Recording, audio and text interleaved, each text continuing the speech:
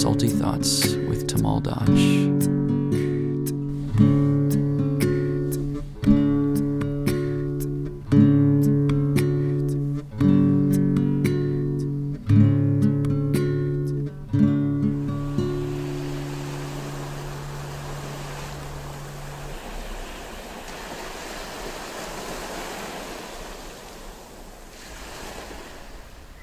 So we are graced with Kia Miller today on the podcast. Kia is a world-renowned yoga teacher, currently traveling and sharing her gifts with the masses. We're so happy to have you. Thank you. So I know I've known you and Tommy for a long time, but I don't really know a lot about your back history, how you grew up, where you grew up. Let's trail it back a little bit and tell us a little more about yourself. Well, I'm British. I'm from the Falkland Islands originally, which is off the southeast coast of Argentina. I grew up on a 110,000 acre farm with 36,000 sheep, about 150 horses and cattle. My father managed the farm. And so my whole childhood was just riding my horses over vast acres of land. Wow. That sounds really unbelievable. Yeah, even as I'm speaking, I have this image of this 2.5 mile sand beach that I would go and ride my horses along. There was penguins at the far end, and it was just beautiful. So interestingly, I spent a lot of time alone in nature when I was growing up. I'm pretending like I'm not jealous, but I am a little bit jealous. I saw a post a long time ago where Tommy must have been where you grew up or whatever, and he's like, the most amazing thing happened. There was like this sheep, and Kia just jumped off and picked up the sheep and like carried the sheep. He's like, I do not know who my wife is. It was amazing taking my husband, Tommy, who grew up in New York City. The first thing that happened when we arrived in the Falklands is my brother picks us up and he takes us to his farm, and he's in the midst of lamb marking, which is a pretty intense thing if you've never done it. They're cutting tails off lambs. And they're putting elastic bands around the male parts of lambs. Oh my gosh. It's a hard thing to witness. Is Tommy witnessing that? So he was witnessing it, and he was like, where have you brought me? No. You know, it's rugged farm life where you're completely isolated. He had all these great ideas of business opportunities that he wanted my brother to do, or my brother's friends, and my brother just kept saying, look, we're 300 miles off the coast of Argentina. We have one flight a week that comes into the main town. There's 2,800 people. So all these business ideas are really not going to fly here right now, unless you're a farmer or a fisher or you want to grow things. Yeah. Mm-hmm. Yeah, the population is so small. So you're riding around in nature as a kid and just being immersed in this, it sounds like a fairy tale land almost, and by yourself. That's pretty wild. Did you find that it was lonely or fulfilling? How did that experience make you feel, being in a place that was so isolated? Maybe because I didn't have anything to juxtapose it to, at least not until I was 7 when I went to boarding school in Argentina, which was very different. But those early years, I think I've always enjoyed being alone. I've never had an issue with being alone. And I also never felt alone because I was super close to the animals, the horses and the sheepdogs. I would train horses in the summer. I would train the sheepdogs. So I had all these jobs that I did on the farm. So no, I didn't feel lonely. Yeah, it's really wild. I mean, I was grown up and raised in a very large family of 7 children in a yoga ashram, and even though we're surrounded by a lot of people and things like that, we were also constantly given an opportunity to be by ourselves, which is really wild.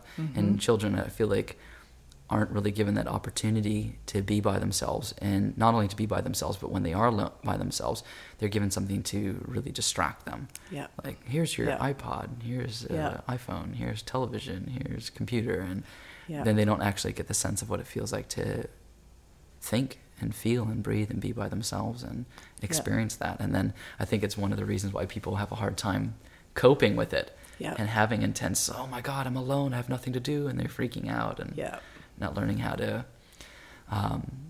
be content. Yeah.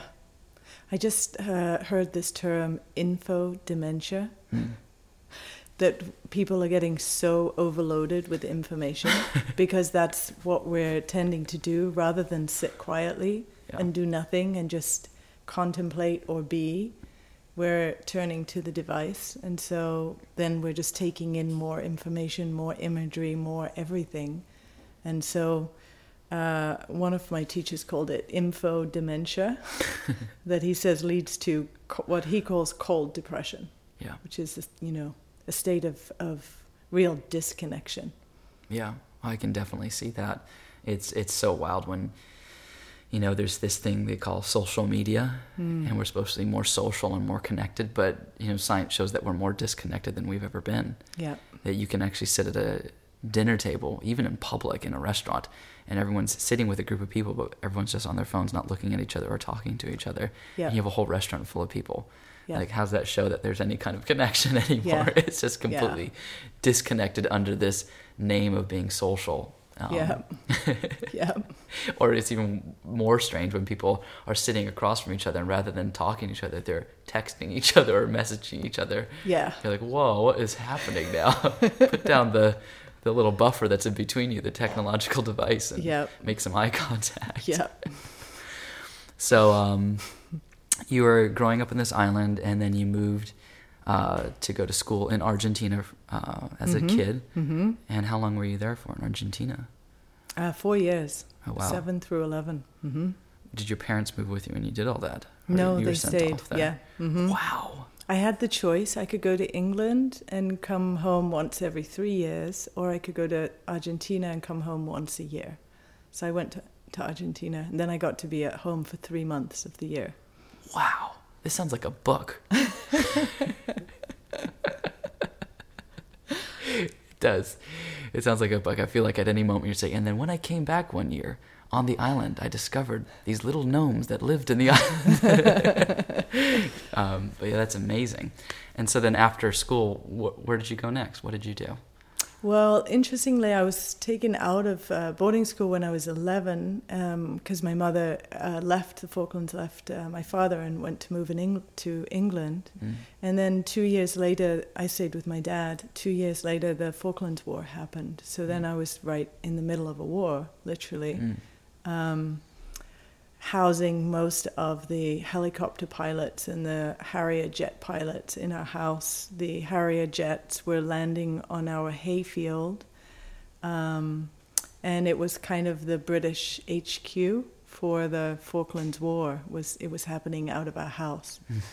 And I clocked up hours and hours and hours in the little parachute mid-seat between the pilot and the co-pilot in the helicopters. Oh my gosh. And I just flew around the islands. I guess, less regulations down there. And so that was part of my experience. Yeah. After the initial craziness of the war settled down and they were still moving troops around and everything.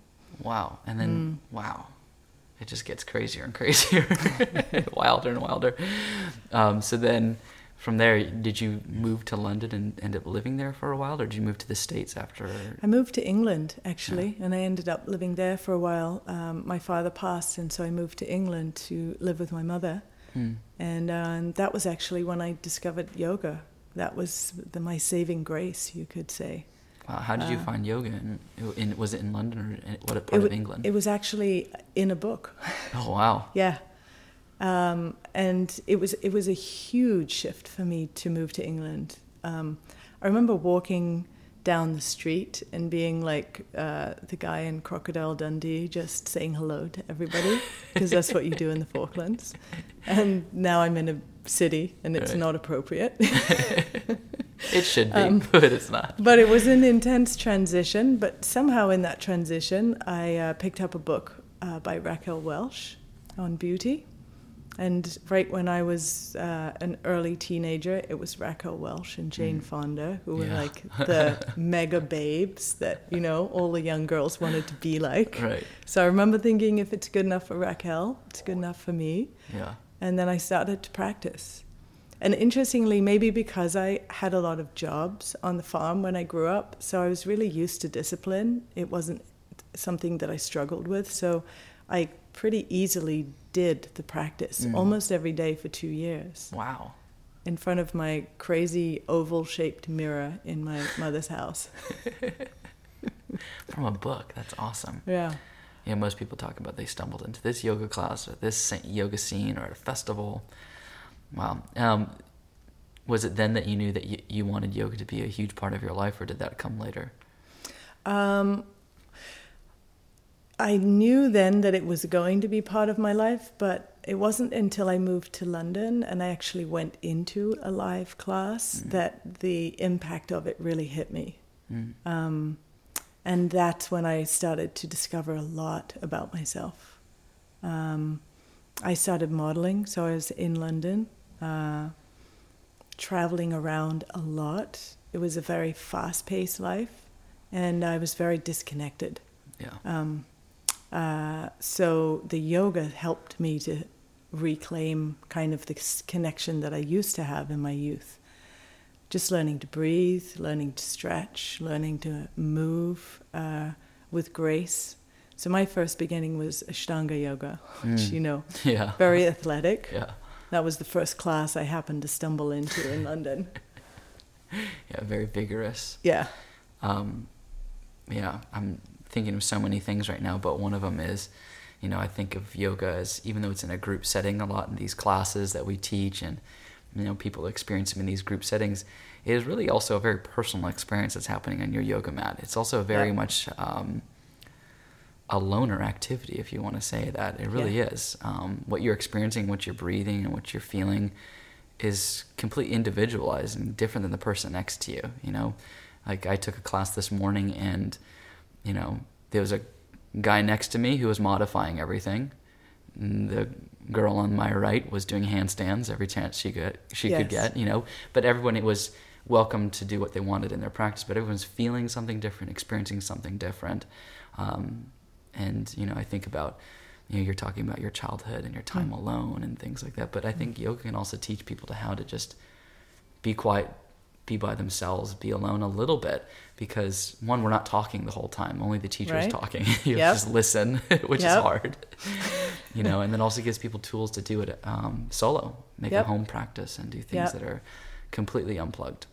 And it's amazing at how loud your head can be, the voice in your head can be, even in the midst of a yoga class. Yeah. Right? Unbelievable. Just that feeling of going in a disturbed place. Yeah. And disconnected place, and sometimes just how long it can take to come back to connection. Yeah. It's an interesting process. Yeah. Yeah. And some days are better than others. Yeah, some days are better than others. Yeah. So I wanted to talk a little bit about how you kind of molded or came into teaching yoga, and how did that unfold? Yeah, I was living in New York right at the beginning of the whole internet boom, and I was practicing at Jivamukti. And so many people really enjoyed Sharon and David so much, and I really enjoyed the spiritual perspective that they were sharing, even though a lot of it was over my head at the time. So going to their classes while I was working in New York really inspired me. And I wanted actually to do their teacher training, but then I ended up moving to California, and I ended up going to Yoga Works and studying with all the greats who were around at that time, the Shiva, the Sean, the Saul, the Max, the all of those people. Yeah. And but my primary practice was still Ashtanga. Yeah. And so Chuck and Matty, who first owned Yoga Works, were my main teachers. Oh, that's great. Yeah. It's wild to hear how many people came through Sharon and Gannon. Yes. It's unbelievable. There's always a tie. Like so many of the people I've talked to on the podcast are always talking about, oh, wow, I first started with, whether it was Sean Korn and a handful of other people, It's really wild. Yeah. Well, I think they're sharing something that really is the essence of yoga. They've not shied away to make their yoga commercial. They've really connected to, the aspect of ahimsa, of non-harming, and they've taken that, into its total expression. Yeah, I mean, I always talk about that in teacher trainings too, the importance of not diluting the teachings to suit others' beliefs or to make people feel comfortable. Yeah. And like actually the purpose of yoga is to make you feel uncomfortable. Oh, great. Because it makes you change. Yeah. If you're always comfortable, we could just sit on your couch right now and just, eat a giant bowl of Tommy's guacamole and never work out again. But you have to exercise, and the physical practice is uncomfortable. Yeah. Sitting in a Warrior 2 for 5 minutes, I don't think everyone's in there going, I could just be here all day because I'm so comfortable. No. And like the physical practice is uncomfortable, and the spiritual stuff really makes especially Westerners uncomfortable. And you know, I think about even ahimsa. It's like the first thing that you read in Patanjali's 8 Sutras, and yet it's the one that gets the most twisted and distorted and changed just because, one, people have a hard time following it, or two, they want to suit what everybody's going to be comfortable with. Yeah. I always talk about if I came into a group of every yoga teacher under the sun and I said, I'm going to do a chaturanga with one hand turned in, one hand turned out, and I'm going to lower like this forever. This is my version of chaturanga. I said, every teacher will say, no, you're going to get injured.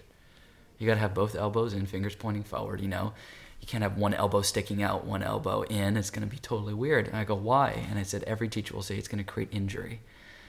And then I would say, well, how come there's no room for interpretation on this chaturanga, but all the spiritual stuff, we say there is room for interpretation. Yeah. I think that if you change the spiritual stuff, there will be spiritual injury. Right. Just like if you change the poses, there'll be physical injury. I like that. So I do think that what Sharon and David Life are doing with ahimsa and just no holds barred is actually really powerful. It is Look how many people have changed and got inspired and shared the inspiration. Yeah, and it might not all resonate, and it certainly didn't all resonate. Some of their tactics were a little intense for me, even back then, and but I could feel the integrity underneath it, and that's what was so attractive. Yeah, you felt the passion. Felt the passion and the commitment, their own commitment to living the principles that they're teaching. I think that's perhaps one of the most powerful things any of us can do, right? Yeah. Oh my God. I definitely think so. You have to practice what you preach. You have to walk the talk. Yes.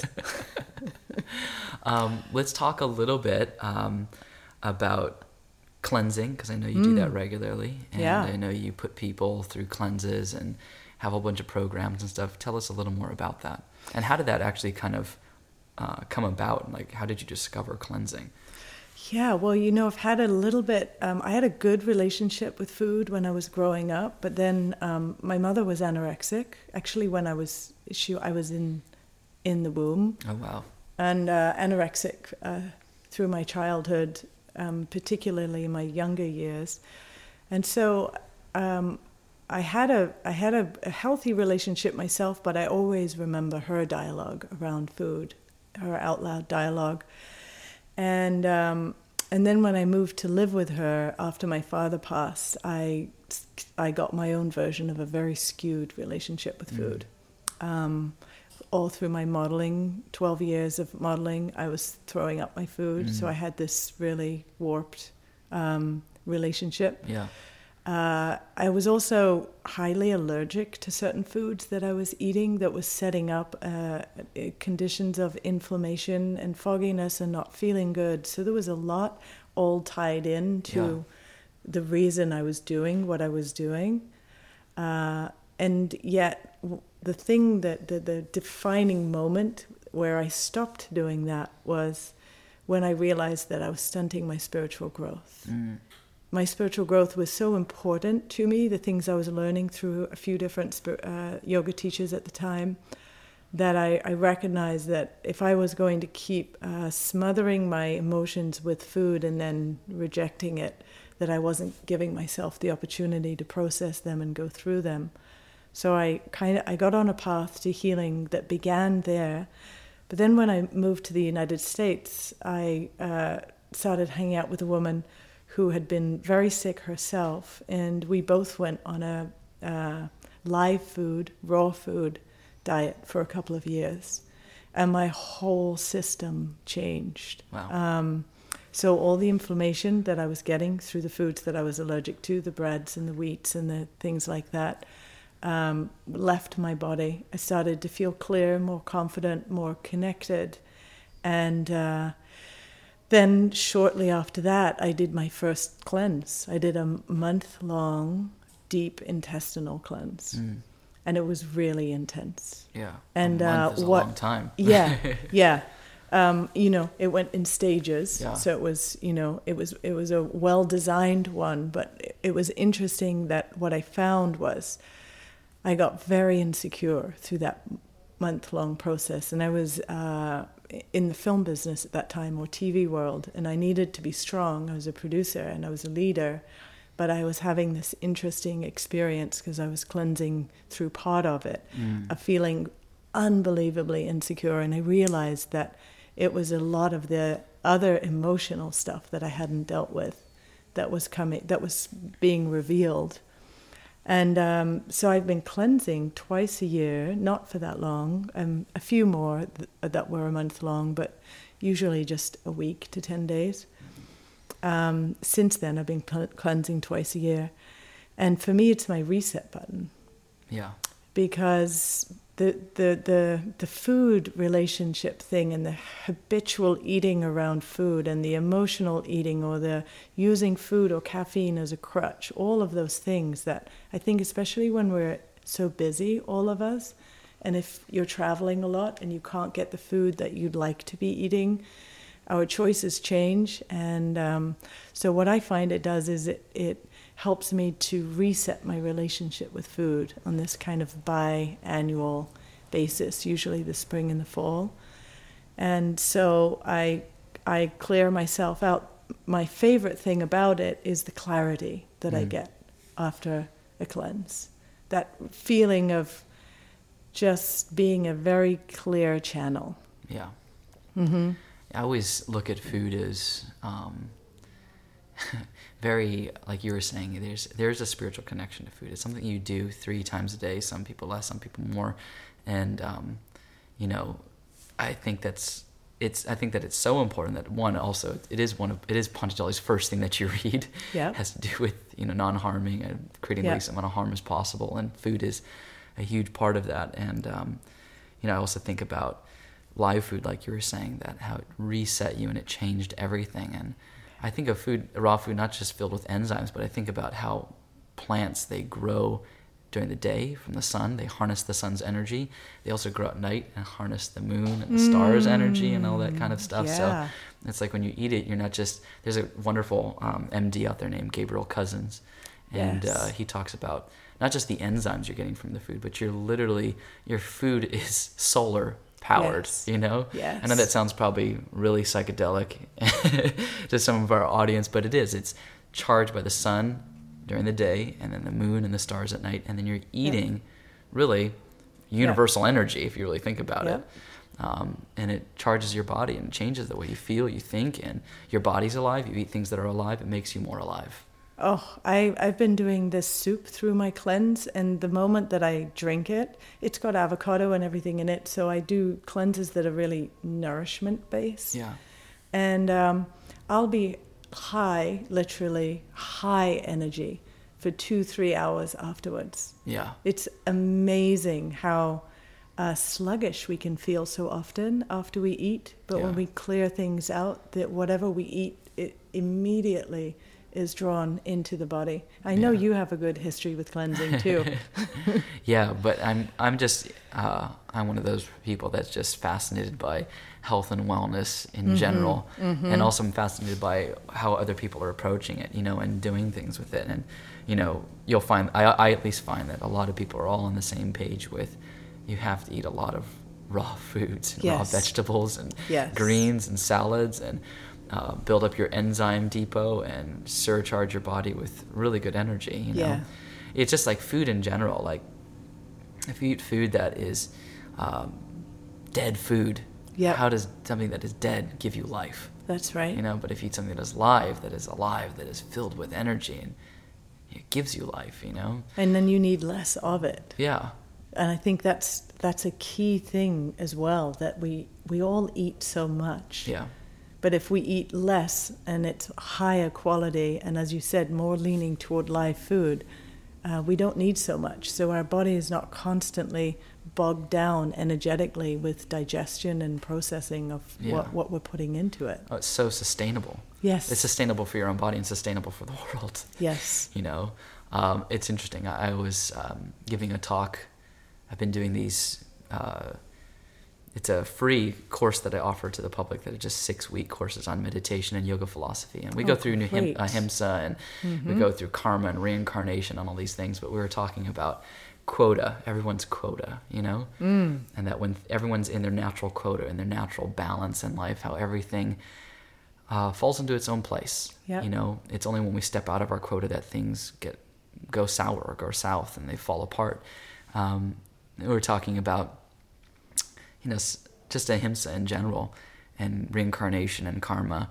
We're talking about how, you know, everything in life has a living being or a soul that gives it life. You know, I was like, we talk about in yoga, everything is given life with a jiva atma, a spiritual being, a soul that gives it life, whether it's a human, an animal, a plant, insect, you know, and people go, well, how then is ahimsa creating least harm if something has a soul that is giving it life, whether it be a plant or a human form or an animal form? What if I want to eat one plant and then somebody eats one cow, 1 for 1? How is it any different, 1 for 1? But it really isn't 1 for 1.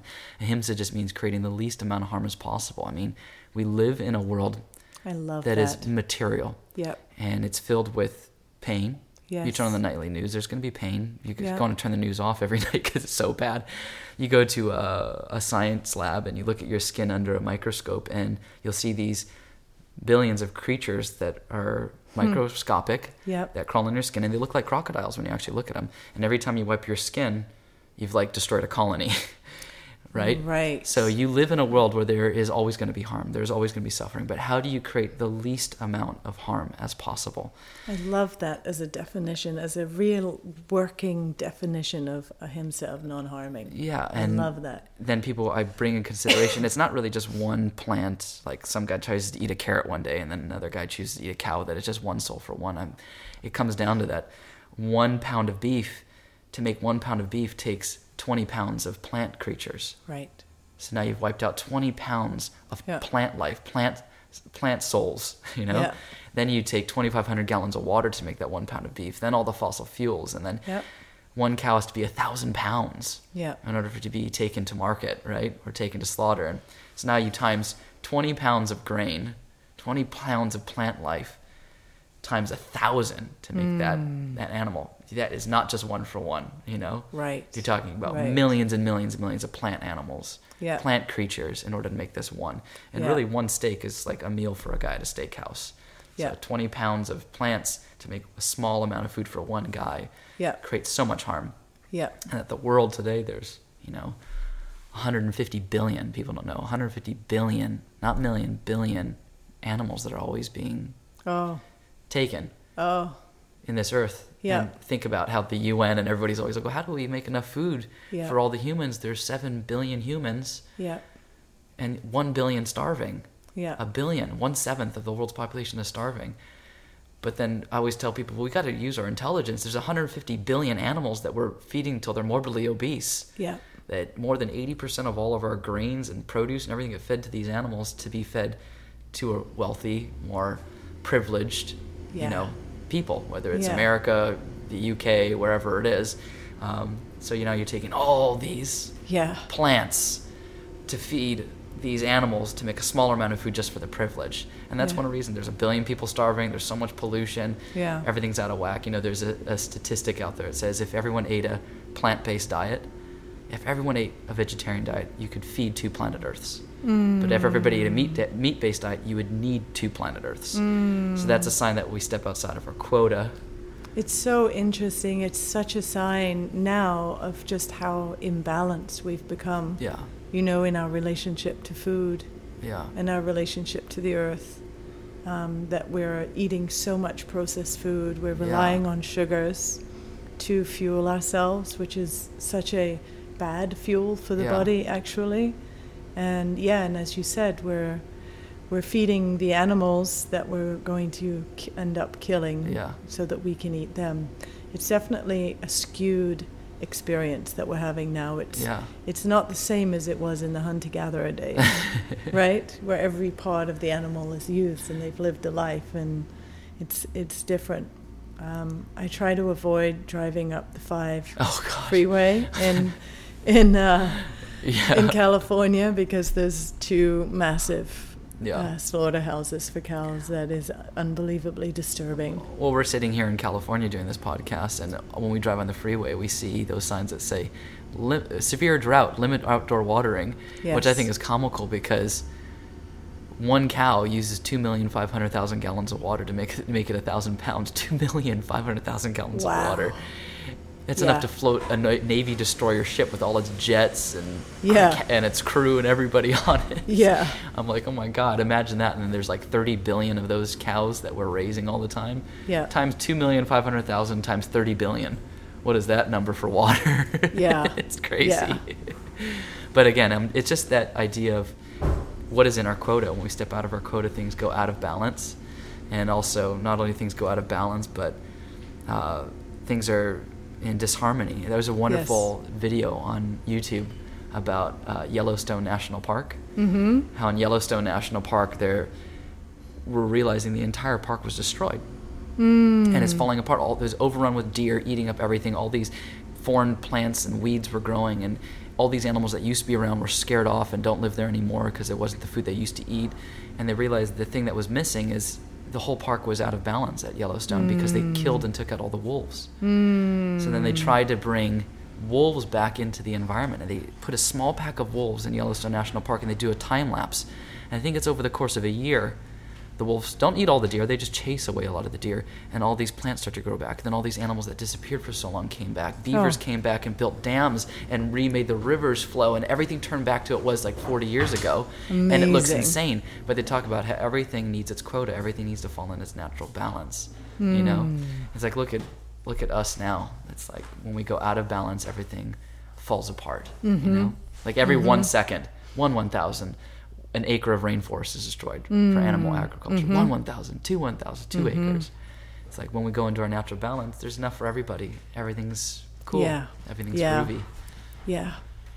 It takes a commitment, doesn't it, though, to change our habits around how we're engaging with just what we consume. Not just what we consume as in food, but what we're consuming in general. Yeah. And also figuring out where the good sources of information are. Because I think that's part of what's happening that I find now is there's just so much information around. And so many diets and fads and like concepts. Yes. It's like, so how to figure out what's right to you. So what I always say to people about their diet is that there's no one diet. Yeah. That we have to tune into ourselves, and we have to start to create a more sensitive relationship between what our body's real needs are, and to figure out where our cravings come from, to figure out, as I mentioned before, just how much food we want to eat, and then to look at the environments that we're eating in.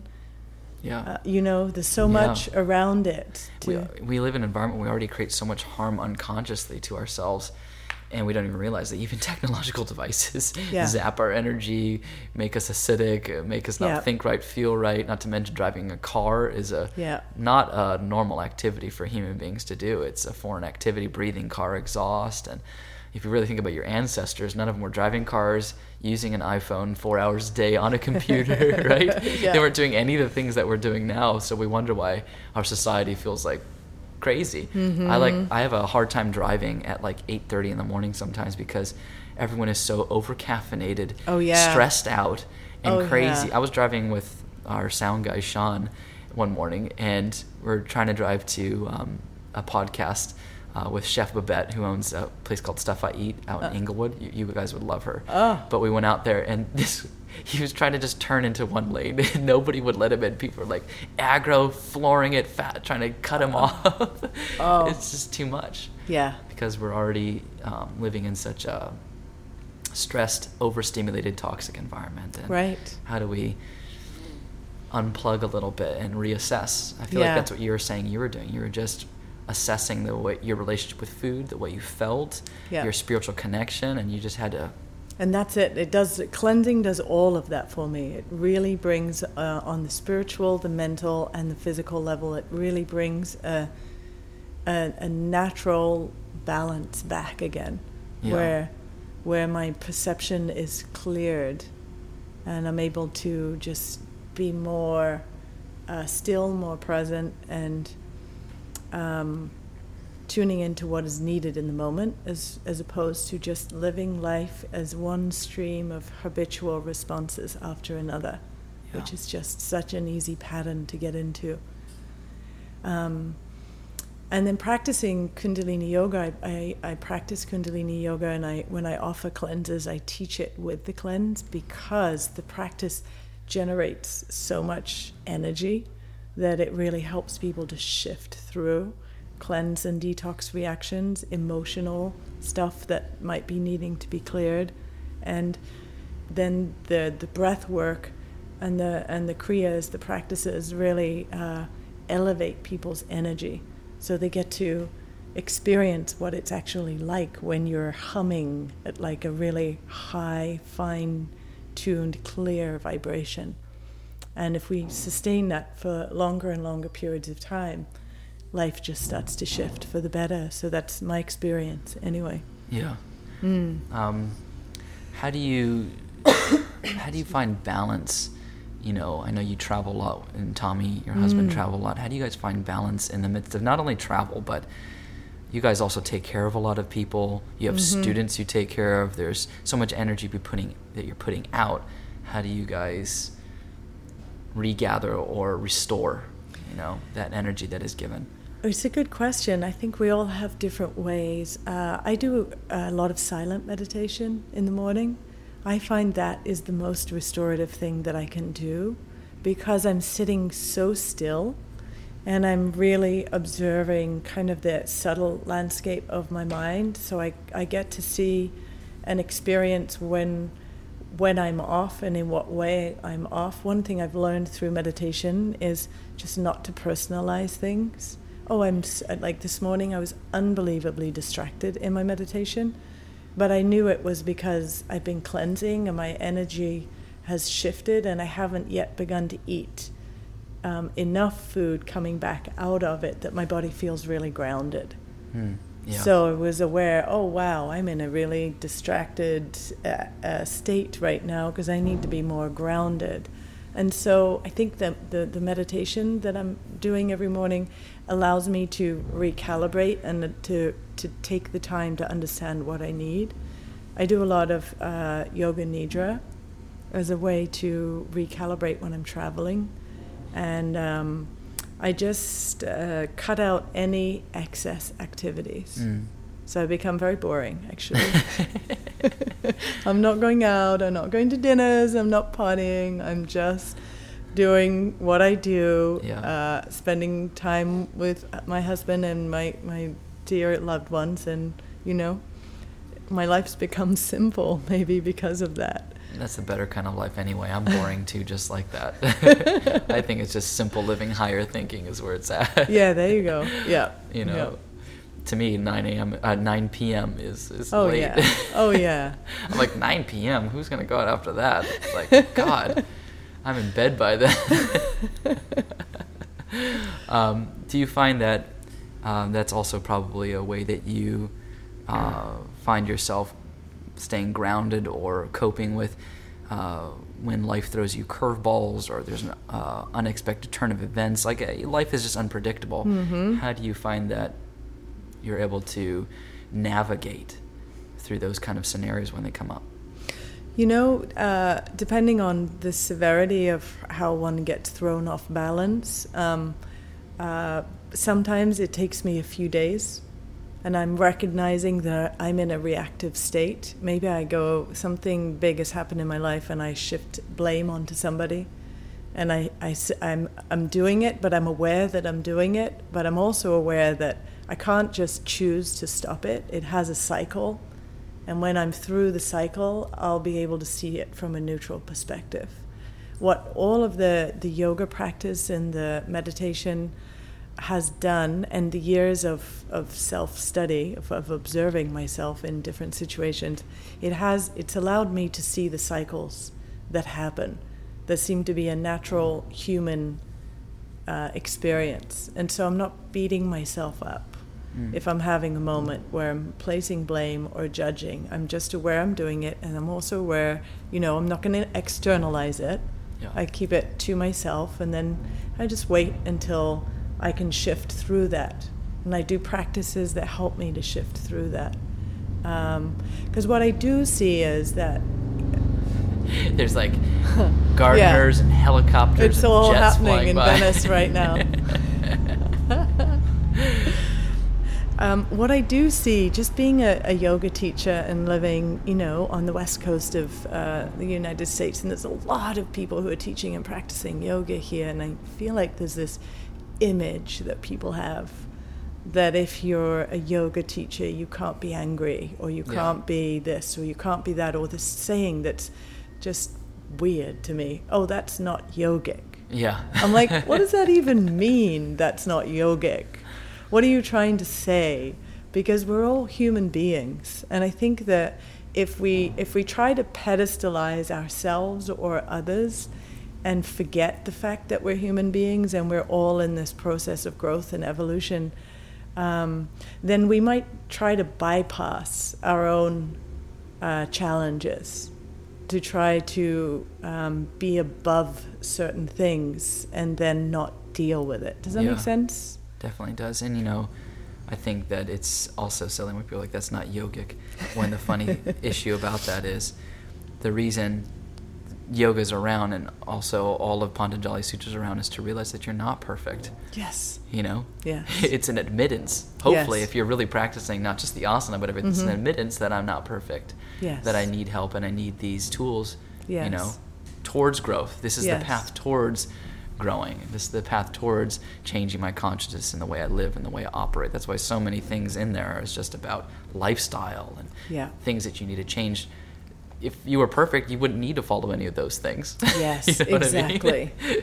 There's a wonderful teacher that we visit with in India every year, and named Anand Mehrotra, and he talks of this process of turning self-realization into self-actualization.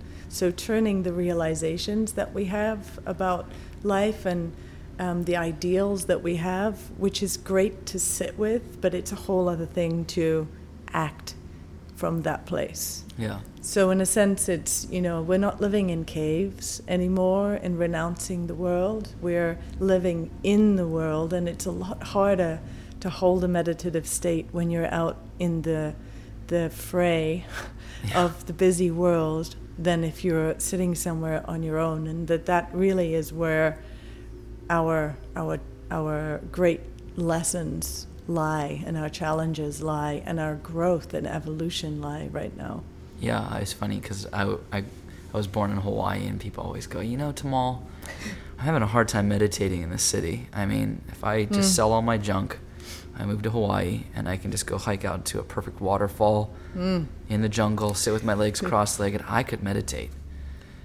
And I always tell those people that I grew up in Hawaii, and when you hike to that perfect waterfall and you sit in a cross-legged position, you close your eyes, within 5 minutes mosquitoes will eat you alive.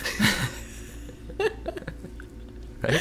Because it's not really about changing your sky, and that will happen. Yeah. It's really just about where your heart and your mind is at, Yes. And it's not about, yes, I have to become a monk and live in a cave. Very few people can do that. Right. I think it's more about how to take ancient traditions and use them in modern applications. That's right, and that's what I feel like is happening in yoga right now. There's an evolution happening. Yes, these are ancient practices, and there's power in the tried and tested nature of these ancient practices, but culturally speaking and consciousness speaking, we're evolving so much that these practices have to be applied to where we're at now. And so I think that's what's exciting to me when I look out in the yoga world and I see what some of the real innovators are doing, and finding new ways to bring old, ancient practices, translating them in a way that your average person can relate to them. So they're not too esoteric, so they're not, so they're applicable to our lives. Don't we want tools, quick tools that apply to the very moment, that help us to cut through the stress and the dis-ease and the discontent and the fragmentation that we feel. Yeah, and making things approachable and digestible for people. Yeah. That's also one of the things, like, I wish we could, and I want to bridge that gap of making things not just for the yoga community, but people who have never practiced yoga can take the concepts and ideas and things that are rooted in yoga that are just so unbelievably helpful and beneficial and enriching to anyone's life, and being able to apply it and see the differences. You mentioned India before. I know you guys have gone a lot. What keeps drawing you guys back there? Wow. It feels like my spiritual home. It actually feels like home when I go to Rishikesh, which is in the foothills of the Himalayas. There's a longing in my soul when I'm away from India to keep returning back. It's interesting because India is a challenging place to be. I remember Tommy, on every level. Tommy came back, I think it was his first trip with you there, and he got really sick. Yes. And he said something to me. He goes, I said to Kia, this is not a vacation. He said, Kia looked at me and said, nobody goes to India for a vacation. No, that's just it.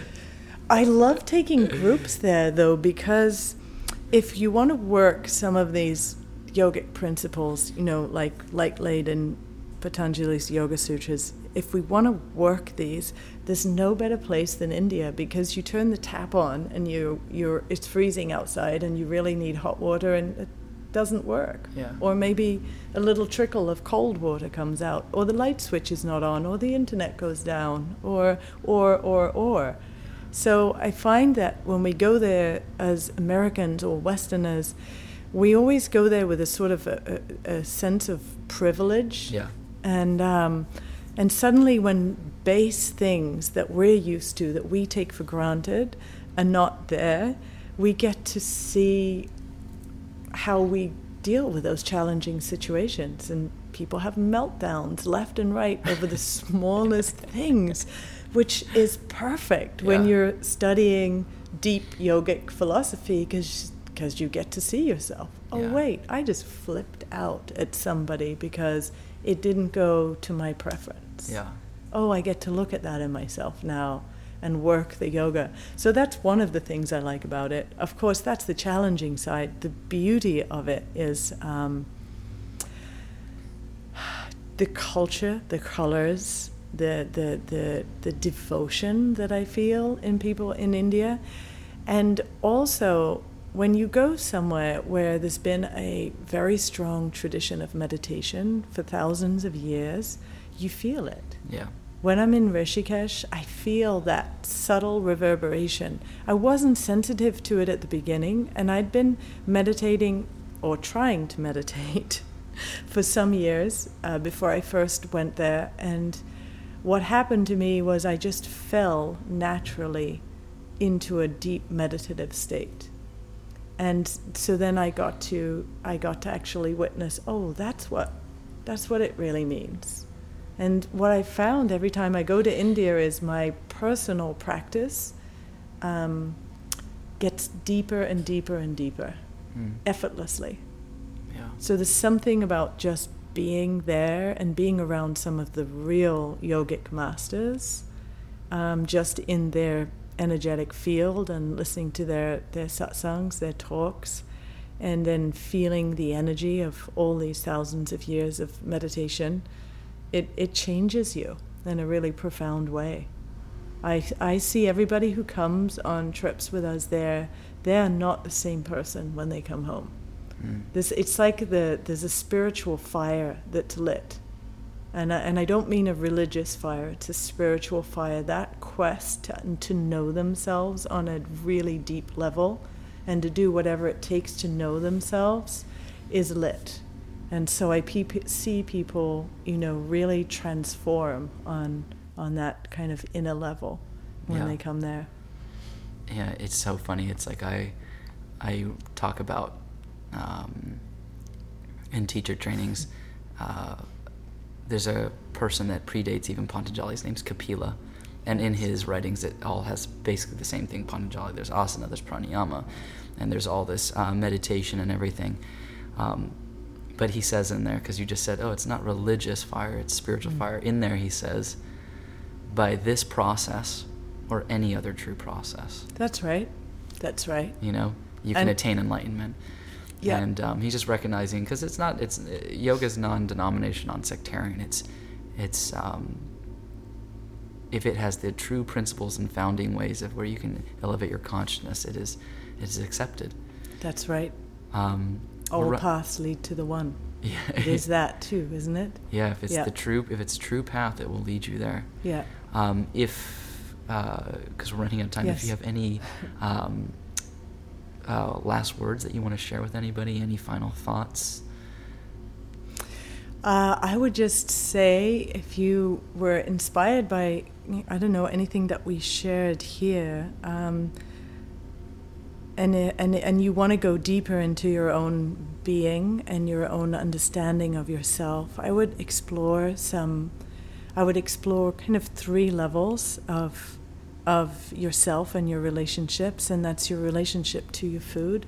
Just spend some time noting what that is, how that transpires for you. I would observe your relationship to your breath and how you're breathing, and start to look into different breath techniques, and if nothing else, just starting to develop a long, deep, smooth breath and seeing how just that simple practice can really transform your life. And then looking at your relationship with yourself and doing something that helps to light that inner fire, your own inner fire, that can inspire you to keep knowing yourself better. Because I know that the first third of my life, I was doing what I thought other people wanted me to do. I was being who I thought other people wanted me to be. And it wasn't until that fire got lit in yoga practice that I started to understand that there was a me underneath all of that. There was an energy that wanted to express through me that was unique and individual, that obviously we all have. So that would be what I would say. Thank you. That was awesome. Where can people find or connect with you? Social media, website? Kia Miller Yoga. Most social media, I'm at Kia Miller Yoga. My website, kiamiller.com. And I actually have a cleanse journey coming out very soon on Yoga Glow. Wonderful. So if people want to cleanse with me, you can do it there. You can tune in. Yeah. Well, Kia, as always, it's always a pleasure hanging out with you and talking with you. And thanks for coming on. Thank you. And to all our listeners, until next time, namaste.